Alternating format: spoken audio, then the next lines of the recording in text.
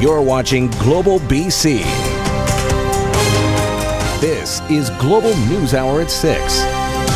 Good evening and thanks for joining us. Construction is going ahead on a massive LNG project in northern BC. It's a $40 billion investment that will see the construction of a pipeline from Dawson Creek to a brand new processing terminal in Kitimat.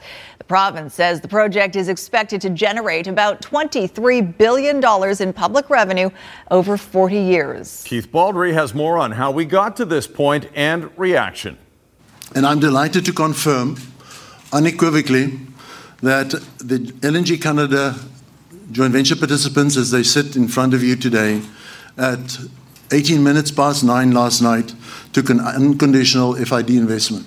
And so it's official. After years of talk, a massive liquefied natural gas project is coming to Kitimat. So how big a deal is this? Let the Prime Minister explain. Today's announcement by LNG Canada represents the single largest private sector investment in the history of Canada.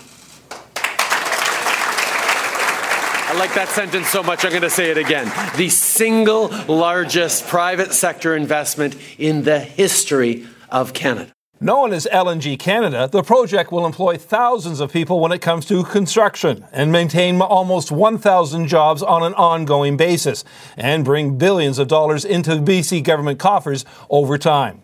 It is truly a great day for BC. It's certainly a great day for northern British Columbia. We've been extracting natural gas in British Columbia for 50 years. We do it better than anybody else in the world. Remember that? Christy Clark won the 2013 election largely on a pro-LNG theme. And while she's no longer premier, she took immense satisfaction from today's announcement. Today is the best day of my entire professional life. A key aspect of this project is that it has widespread support from First Nations.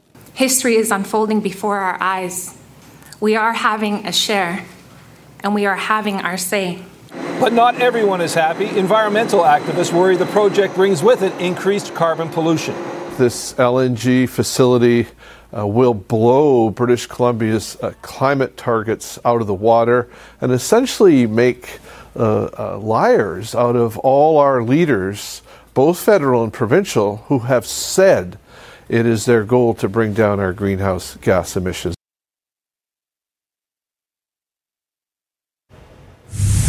All right, Keith Baldry joins us now with more on the fight for political credit for this one. Keith, everyone wants a little piece of the pie. They want ownership of this.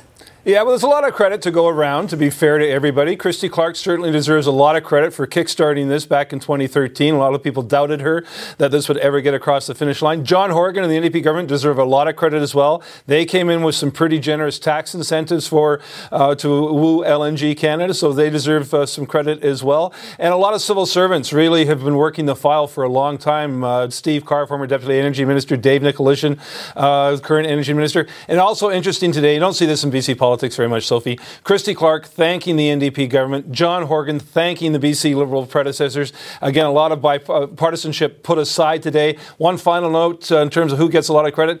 John Horgan actually began his career over here as a civil servant, working in the Energy Minister, working to get natural gas out of the Northeast sector. What goes around comes around. A pretty big day for BC and a lot of politicians. And a unique one. All right. Thanks very much, Keith. Yeah.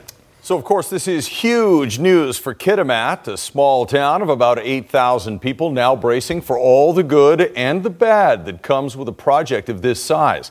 And that's where our John Waugh is for us tonight. John, what are locals saying about the trade-offs here? Well, year after year, the district of Kitimat has watched its population shrink, causing businesses behind me to shut down and young families to leave the area altogether. So while many admit there will be growing pains with this new LNG Canada project, they say it's well worth it. At Rosario's restaurant, it was the regulars who didn't return. It's been pretty bad for us here. At City Centre Mall, it's the stores that now sit empty. The signs of a struggling community are easy to spot in Kitimat, BC. We've seen some real struggles with families having to move away, people not working, EI running out. But there are signs that things are about to change, and residents here are willing to stake their futures on it, now that LNG Canada is officially approved. I think a lot were holding their breath for this. It'll mean that the community is growing again. It's got life and be good for the businesses here, and I think it's going to be great. And while this project is being named the biggest private investment in Canada's history, it's the job numbers that matter most to this community. Up to 10,000 will be created during construction, and up to 950 permanent positions will be needed to keep things running. I'm hoping that this will encourage young people to move to our community, young people to stay in our community, businesses to thrive. The promise of work also part of terms set by the Haisla First Nation. We can look forward to a future where our children don't have to go to Alberta to find work. They can stay here with us, and that's so important. But there is also real concern about how the district can handle once a dwindling population being doubled almost overnight. Hopefully our infrastructure can handle it, in particular the hospital. While the pressure is real, many say the community's current problems are much worse. I'd rather have those problems any day of the week. At Rosario, staff say what this LNG Canada project serves is much needed stability, which couldn't have come soon enough. Now, on top of the hospital concerns, others include rising rents, lack of childcare, even current staff moving over to work on this project. But the community says it will be looking to the LNG Canada group to help them through these obstacles. Back to you. All right, thanks, John. Now, not everyone is happy with today's announcement. In fact, Green Party leader Andrew Weaver is making no attempt to hide his disappointment. Richard Zussman is live in Victoria for us tonight. Andrew Weaver raising concerns about climate change and emissions, Richard. Yeah, Sophie, the tone was set when the press release was sent from the BC Greens late last night when this final investment decision did come in, saying he was deeply disappointed, and that just carried on into today. Weaver saying he doesn't believe it's actually possible for the provincial government to hit their climate targets while also supporting this LNG facility. He says his focus now is on the province's climate action plan. That's going to be presented at some point this fall. Weaver's working very closely with Environment Minister George Heyman on that project, but ultimately he doesn't believe the targets can be hit, and that is hugely concerning to him. What I am convinced of is that we're going to work very hard to actually develop a climate plan, because we have said all along that what matters most and singularly is the ability to actually meet the targets. Mr. Weaver is very passionate about climate action. He's working very closely with us as we develop our climate plan, which will be tabled before the session ends this fall. And we're counting on him and his expertise and his passion to get us to a plan that's credible. If Andrew Weaver is not satisfied with that climate action plan, Richard, could he bring down the government? He could, Sophie, but it's looking less and less likely. The reason why Weaver's important is because his three caucus members, including himself, are what's keeping this NDP government afloat. Last year, around Christmas time, he said that if LNG went forward, he would bring the government down. Today, the tone has changed. He seems very committed on this climate action plan. It also seems unclear when that actual vote could take place to bring down the government. But, Sophie, don't expect it anytime soon. All right, thanks for that, Richard Zussman in Victoria. And there is much more from Premier John Horgan, former Premier Christy Clark, and Federal Finance Minister Bill Morneau, not only on LNG, but also Canada's new trade deal with the U.S. You can find those one-on-one interviews on our website, globalnews.ca/BC, or on our Facebook page, facebook.com/globalbc. In other news, 3 people arrested in August for blocking construction of the Trans Mountain Pipeline, all sentenced to jail time today. It does seem a little odd that people would continue to be jailed when the highest court of the land agrees with them. Anti-pipeline activists rallying outside Supreme Court ahead of the sentencing, highlighting the fact they're still being prosecuted despite the project being quashed by the Federal Court of Appeal and construction halted. 2 of the protesters were sentenced to 7 days in jail, a third sentenced to 14 days. More than 220 people have been arrested since March, 15 people, including today's defendants, sentenced to jail time.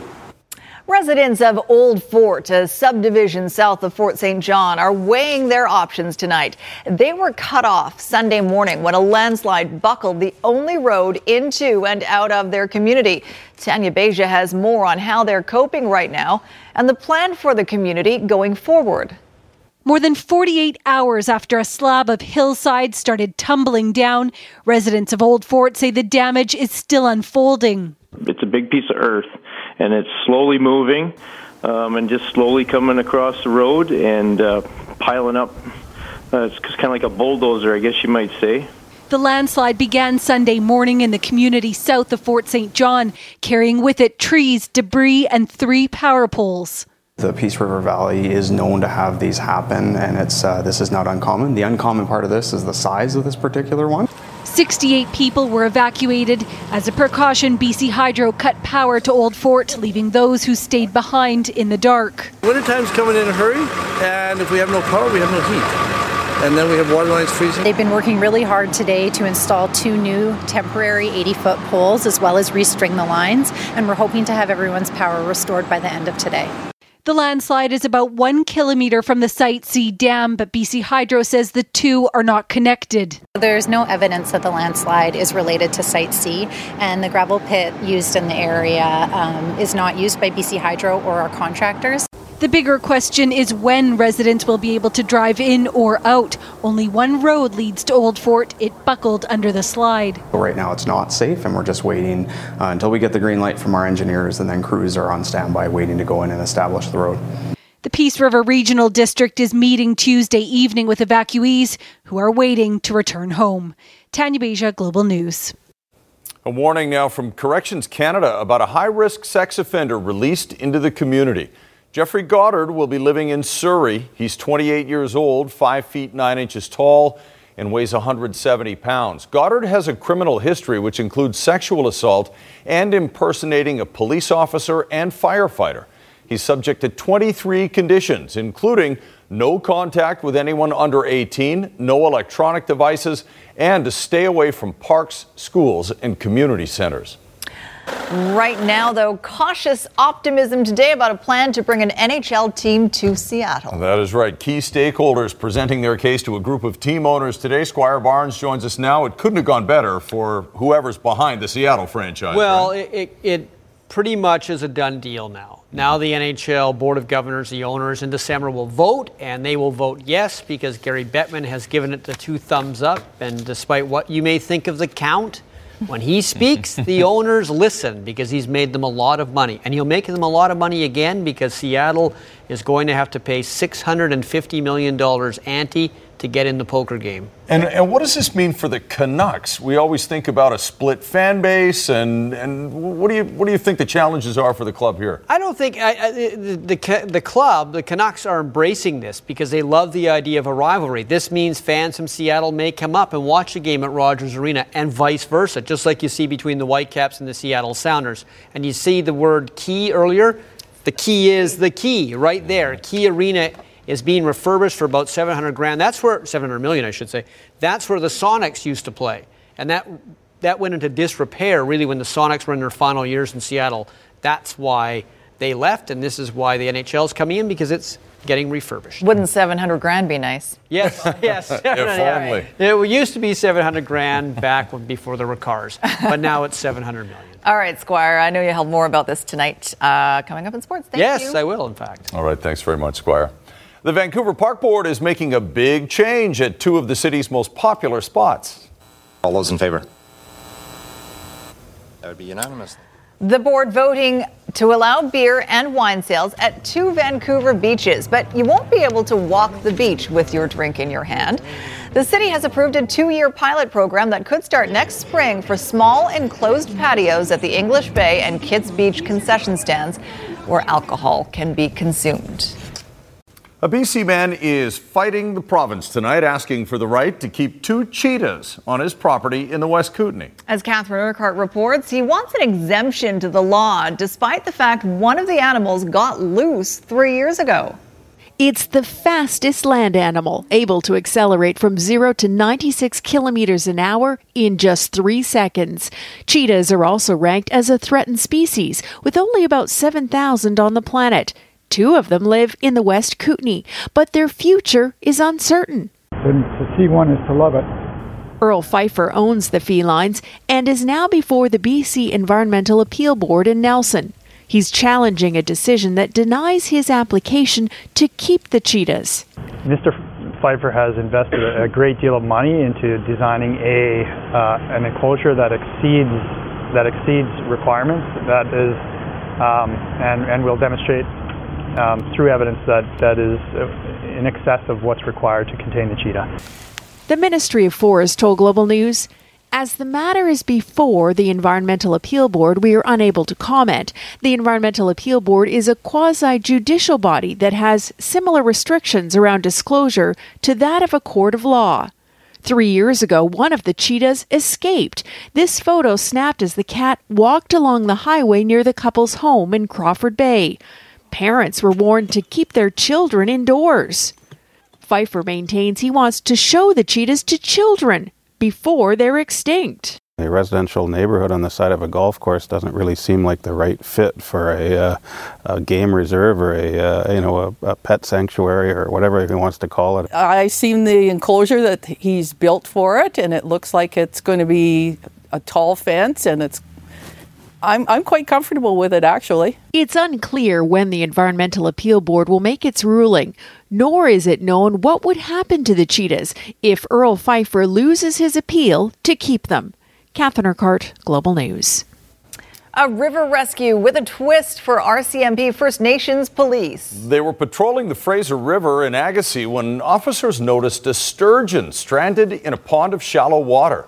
They quickly realized the giant fish was in danger and made a plan to come back early the next morning with biologists to capture and release it into a deeper part of the river. The fish measured 8 feet long, weighed around 300 pounds, and is estimated to be around 75 years old. Well done.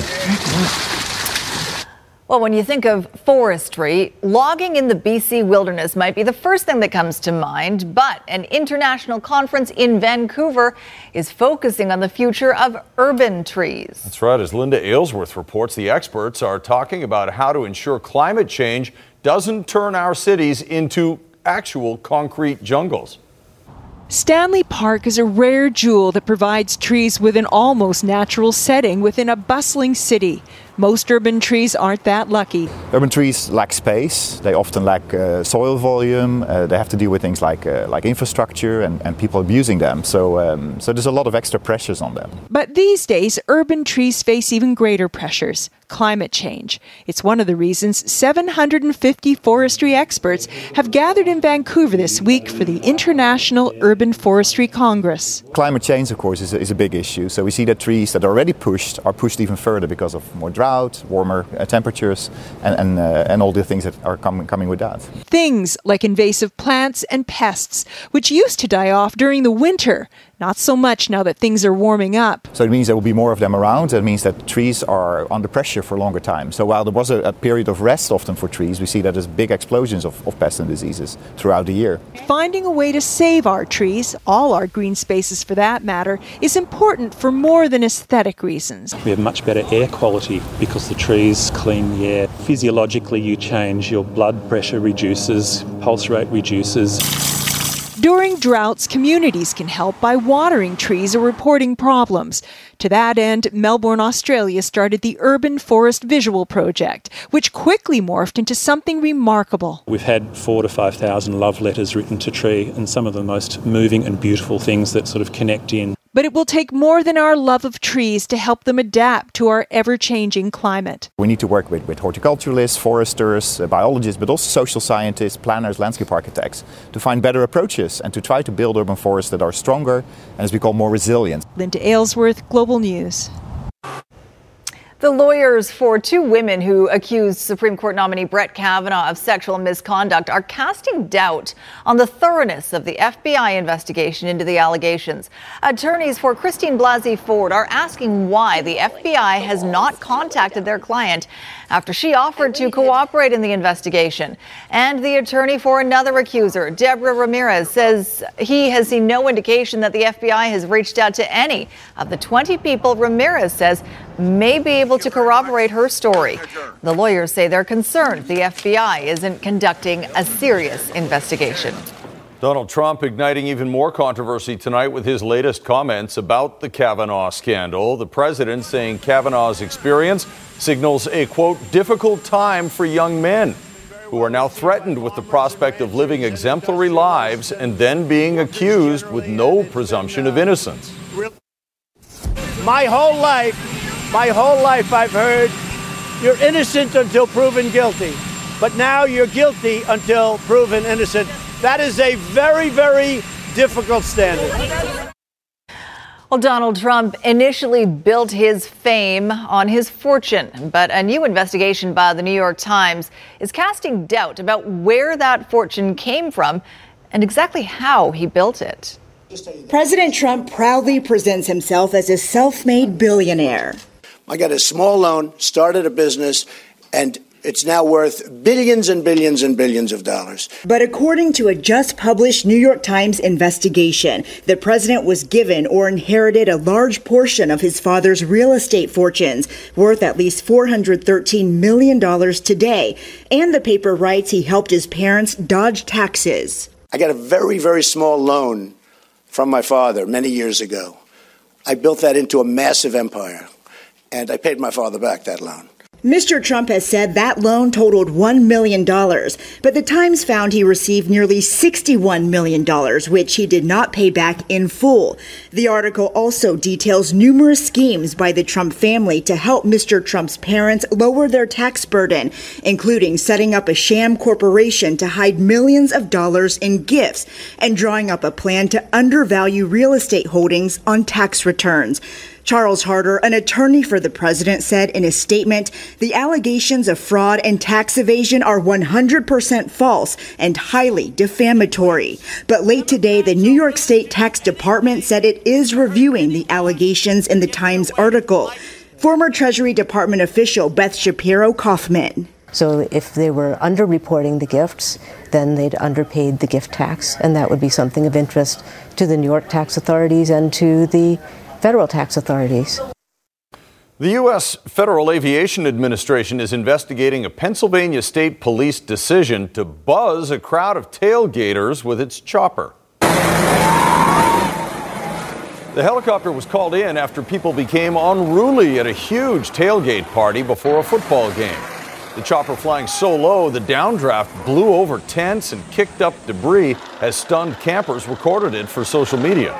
Police say they wanted to send a message to the campers to disperse, but some campers say they were afraid for their lives. A Brazilian woman has made it into the record books with a remarkable feat of athleticism. Even more impressive, she did it in the same place where she almost died 5 years ago. Off the coast of Nazaré, Portugal, the ocean converges on an underwater canyon, 1,000 feet deep. It's where sea swells turn into monster waves, and surfers come to break records. On January 18th, Brazilian surfer Maya Gabeira caught the break she was waiting for. On Monday, the World Surf League and the Guinness Book of Records called it. That ride broke the record for the biggest wave ever surfed by a woman.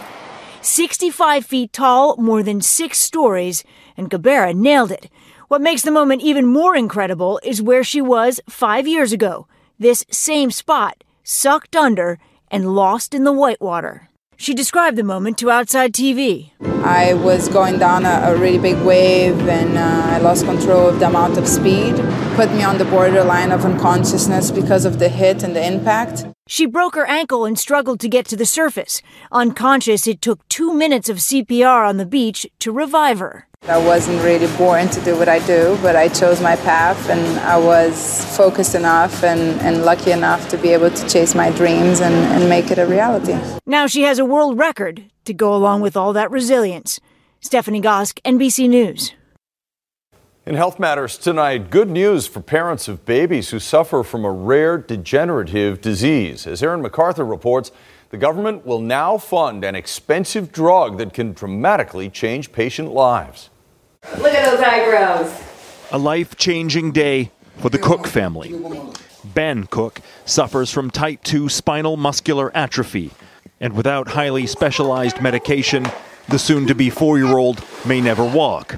The medication, so expensive and so new, it's never been available in BC. Who's included? Who's not included? Have we been waiting, and are we going to wait longer than we have been? So it's been happy and sad all at the same time. And I'm happy to announce the BC government announcing on Tuesday the medication called Spinraza will be funded for use on all BC patients. We are, in fact, listing today Spinraza for all type 1 patients. Biogen will be providing access to all type 2 and 3 patients in British Columbia as well. The drug was approved by Health Canada last November, but its cost had kept it out of the hands of patients. About $100,000 per dose. Patients can need upwards of 7 doses a year. Diagnosed as a baby, her deteriorating muscles have bounced back to the point the kindergartner is now at school walking with her friends. Despite the news today, the SMA community wants to see further steps taken. Newborn screening. Like newborn screening is the kind of the gold standard, and that's what we'd really like to see. The savings, I think, from treating these patients early, as well as treating them, further along with the disease and maintaining their health is really important. The question now is, when will patients get access? The longer Ben waits, the worse his condition gets. We want our kids treated right away. We've waited too long for this. Too long. Aaron MacArthur, Global News. An edible jelly-like ball could help ease the globe's plastic crisis in the future. Uho balls are biodegradable spheres with a membrane made of plant and seaweed extracts that hold liquid but are entirely edible. They were officially launched last year but are now being used to rehydrate runners in some marathons. They will be used more and more in races in an attempt to cut down on the mountain of plastic cups and water bottles typically left behind after a race. I don't know, a little gag reflex going on there for some of the people trying it, but it certainly looks interesting. Ontario scientist Donna Strickland has etched her place in Canadian history with a laser. The Canadian researcher becoming the first woman in more than a half century to win the Nobel Prize in Physics, and only the third woman ever to take that honor. Excitement over an accomplishment few ever manage in their careers, but one the University of Waterloo's Donna Strickland can proudly say she has. My husband's closer to the phone. We were still in bed trying to sleep, and he handed it to me going, they're asking for Professor Strickland, because I had already been screaming, what's wrong? So then they said to me, this is an important call from Sweden. You must stay on the line. Please stay on the line. Strickland, who's an associate professor at the University of Waterloo, now becomes just the third woman to be awarded the Nobel Prize for Physics. Does this help her become now a full professor?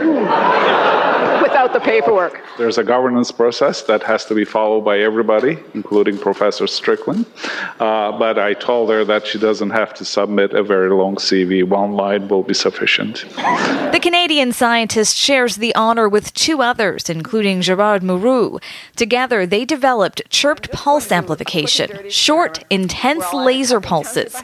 Likely the most popular use for it is in corrective eye surgery. Obviously, very few people win the Nobel Prize, so why would you want to waste too much time thinking about that? It's been over 30 years since Strickland and Mourou's article on the technique was first published. She's hoping the recognition from Sweden's Royal Academy of Sciences will do more than boost her own profile, but that of the school she teaches at. This will be a very, very strong message to everybody that if you work hard, you can win a Nobel Prize now. But you can also work hard and not win the Nobel Prize. Shalima Maharaj, Global News. So as I was saying... Well, she's got a good sense of humor about the whole thing. She sure does. Beautiful fall day in Metro Vancouver, but not so much in other parts of BC and in your old hometown, about 700 kilometers to the east. Well, a lot of buddies not too happy about this. The city of Calgary blasted today by an unseasonable blizzard that dropped as much as 35 centimeters of snow in some areas. The storm brought parts of the city to a grinding halt, with police urging people to just stay home. Buses were running late or just going nowhere. There were dozens of collisions among people who tried to venture out. So they can't drive in the snow either then? No, they can't. Nobody put snow tires on there. Well, it is only October 2nd, so. That's right. Oh my goodness.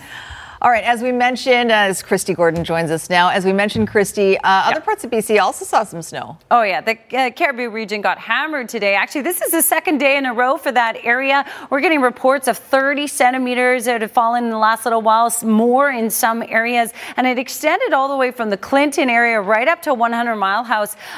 Earlier today, there were about 3,000 homes without power. Now about half of them have power back again. But it was really a really heavy, wet snow. And I got this great photo from one woman. She said, I can't believe it. Our bikes are still out in the yard. They were riding them just the other day. So yeah, big transition for those areas as well. The snow extended down as far south as Kamloops, higher elevations, and Whistler got a whole bunch of it. The first time in the village for the season. Pretty exciting for all the skiers and snowboarders. And this is before the turkey sale, which is pretty early for this time of year. And the bike park hasn't even ended. It doesn't even close until October 8th. So exciting for that area, that's for sure. But it is starting to shift out of the region. Still a few areas expecting snowfall. Elk Valley and north of Cranbrook, still a snowfall warning, 15 centimeters. That should ease off overnight, as it will across the Calgary region as well. But we had significant snow on the Coquihalla. This is actually a live shot. Same for the connector. Slushy, slippery conditions. You can see winds are blowing in through that area as well. So we're still expecting another 5 centimeters potentially on the Coquihalla and the connector before it all clears out overnight. Allison Pass and Kootenay Pass on Highway 3 also expecting snowfall, and same for Rogers Pass and Whistler. But those areas should just see pockets of flurries, not a significant amount, but the gusty winds create quite a whiteout scenario. Now, across the south coast, boy, we had some rainfall today, but it is clearing out, and we saw some sunshine right before sunset, that's for sure, and earlier actually, but the winds were strong. We had gusts up to 60 kilometers an hour, especially along the water's edge. At one point today, 7,000 homes without power across Vancouver Island, especially in the Souk area. Now, across the north, clearing out, beautiful conditions tomorrow, but tonight cold. Wind chills down to -10, and that's the same for the Cariboo Central Interior region. Waking up to sunshine, but you'll see cloud cover later in the day. Mainly cloudy throughout the day across the south coast, but tonight will be cold. Down to 4 degrees. Bundle the kids up tomorrow morning. They're going to need it. It will be chilly in the morning before we warm up to 14 degrees. And I'll leave you with this shot from Burnaby, showing the rainstorm off in the distance, but also some sunshine. That's lovely. Thank you. Lock that away in the memory banks for more winter on the way. A Colorado homeowner has posted video of his electronic method for keeping bears away from his house. Night vision video captures a curious and probably hungry bear wandering towards his door. But the second it touches his unwelcome mat, it runs off. The electrified rug delivers a short, non-lethal shock to any wildlife that steps on it, kind of like a gentle nudge to encourage them to move on. Would not. Maybe not that gentle. You'd not want that on your nose if you bent down to no. sniff it. Okay. What happens if you leave it there and the dude from Skip the Dishes shows up? All right. Okay. Excited about this sportscast. Yeah, very, very excited. Be ready for something very unusual. Well, we've seen it before, but this time it's going to be even better than ever. Okay, here we go. This year's Vancouver Canucks is brought to you by the letter A, as in alternate. There will be no C's on the jerseys, no captain this season, and that's the first time this has ever happened. One year the Canucks had tri-captains, but they had C's. This time the Canucks will have 4 alternate captains. Bo Horvat, whom I think will be the captain by himself next year, Alex Edler, who I don't think will be back next year, Chris Tanev, and Brandon Sutter. You did it! Well done. Some play on some commercial I've never seen before. But that's what happens when you come to rehearsal. It all works so nicely. All the old people know it. All right, here we go. You did good. You did really good, young man. Game 1 of the Canucks season is tomorrow at home against Calgary. Today, Sam Gagner cleared waivers, but he's not going to go to Utica. He's actually been loaned to the Maple Leafs farm team, the Marlies, but he's still under Canuck control. He can be called up by Vancouver. The 23 guys that are here to start the season include players like Nikolai Goldobin, Tyler Mott, but according to the coach, don't get too used to Game 1 Canucks because the roster is always written in pencil, so players can be erased. You know, I'd like to think that this is our group, but in reality, there's going to be changes. There's always changes when you're, you know, we're not a team that's sitting there and thinking about winning the Stanley Cup this year and adding maybe a piece or two. We're trying to improve. We're trying to get younger. We want our younger players to take steps, but the ball's in their court. We've got 23 players. I think they're all capable of playing. I also think within that group, there's lots of guys that can come out of the lineup just as easily as in the lineup. And that's the reality of where our group's at. With the Key Arena renovation approved, NHL boss Gary Bettman has recommended that owners vote yes on expanding to Seattle. The vote will happen December 3rd, and it should be unanimous with the goal to have the Seattle team, whatever their name is, playing by 2020. The key to getting the green light is the Key Arena itself. This building's going to be a world-class building, and everyone thought of it as a remodel. It's a new arena. The only thing left is the roof, and it's going to be a world-class facility, probably the best in the country, at least the best on the West Coast. It's going to be great for music, for sports, and I think they saw that, and they saw that this isn't just good for us in Seattle. They realize that it's going to be good for NHL. Earl Thomas gave the Seahawks the finger on Sunday. Today, the NFL also gave the Seahawks the finger by suspending linebacker Michael Kendricks indefinitely because he pled guilty to insider trading and is awaiting sentencing. Now, the NFL knew this, so did the Seahawks, but Kendrick was appealing his suspension from the NFL. Today, the appeal was basically denied. He's a good player, just not a very good investor. His sentencing hearing is in January. Kidsport has a high-level athlete who wants to help raise money, and this athlete is someone who can literally walk the talk. Evan Dunphy, Olympic race walker, has an ambitious plan to raise funds for a charity he loves. So the month of October, I'm endeavoring upon a nice journey for Kidsport, 25 kilometers a day for 25 days to celebrate their 25th anniversary. That's 625 pavement-pounding kilometers spread out over 3 weeks. For Canadian racewalker Evan Dunphy, it's not his traditional walk in the park.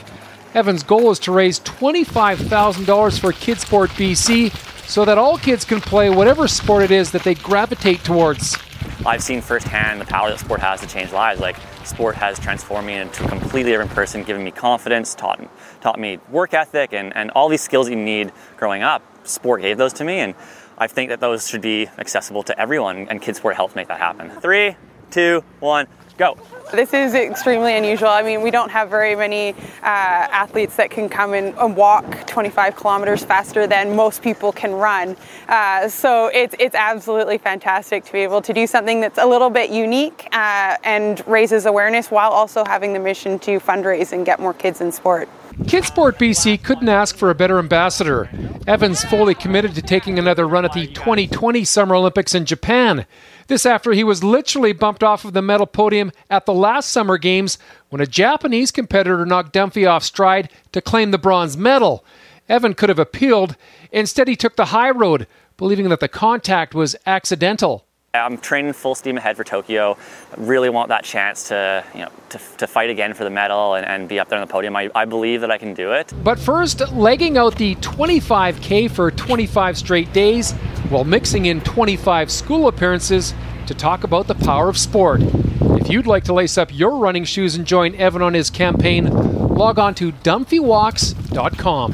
Jay Janower, Global Sports. The newest NFL star is Kansas City quarterback Patrick Mahomes, who is Russell Wilson-like in his ability to think and run at the same time and then throw. But he did something last night I don't even think Russell Wilson has ever done, and that's switch hands and go from righty to lefty to make a pass. It was against the Broncos, and Mahomes led Kansas City back for the win in the fourth quarter. Here he goes. He's being chased. The left-handed pass to Tyreek Hill for the first down again. He's got the ball in the right hand. Oop. I'll just go left. He's open. And shot puts it. Now that's innovation. Beautiful. Quick thinking. There you go. There are a few things considered more British than fish and chips, but the traditional English fare is getting a makeover. One restaurateur in East London is hoping his vegan version will reel in new customers. Brits love their fish and chips, but at this chip shop in trendy East London, there's one catch. There's no fish in here. In fact, there's no animal products at all. There's no egg in our mayonnaise. There's no fish in our fish.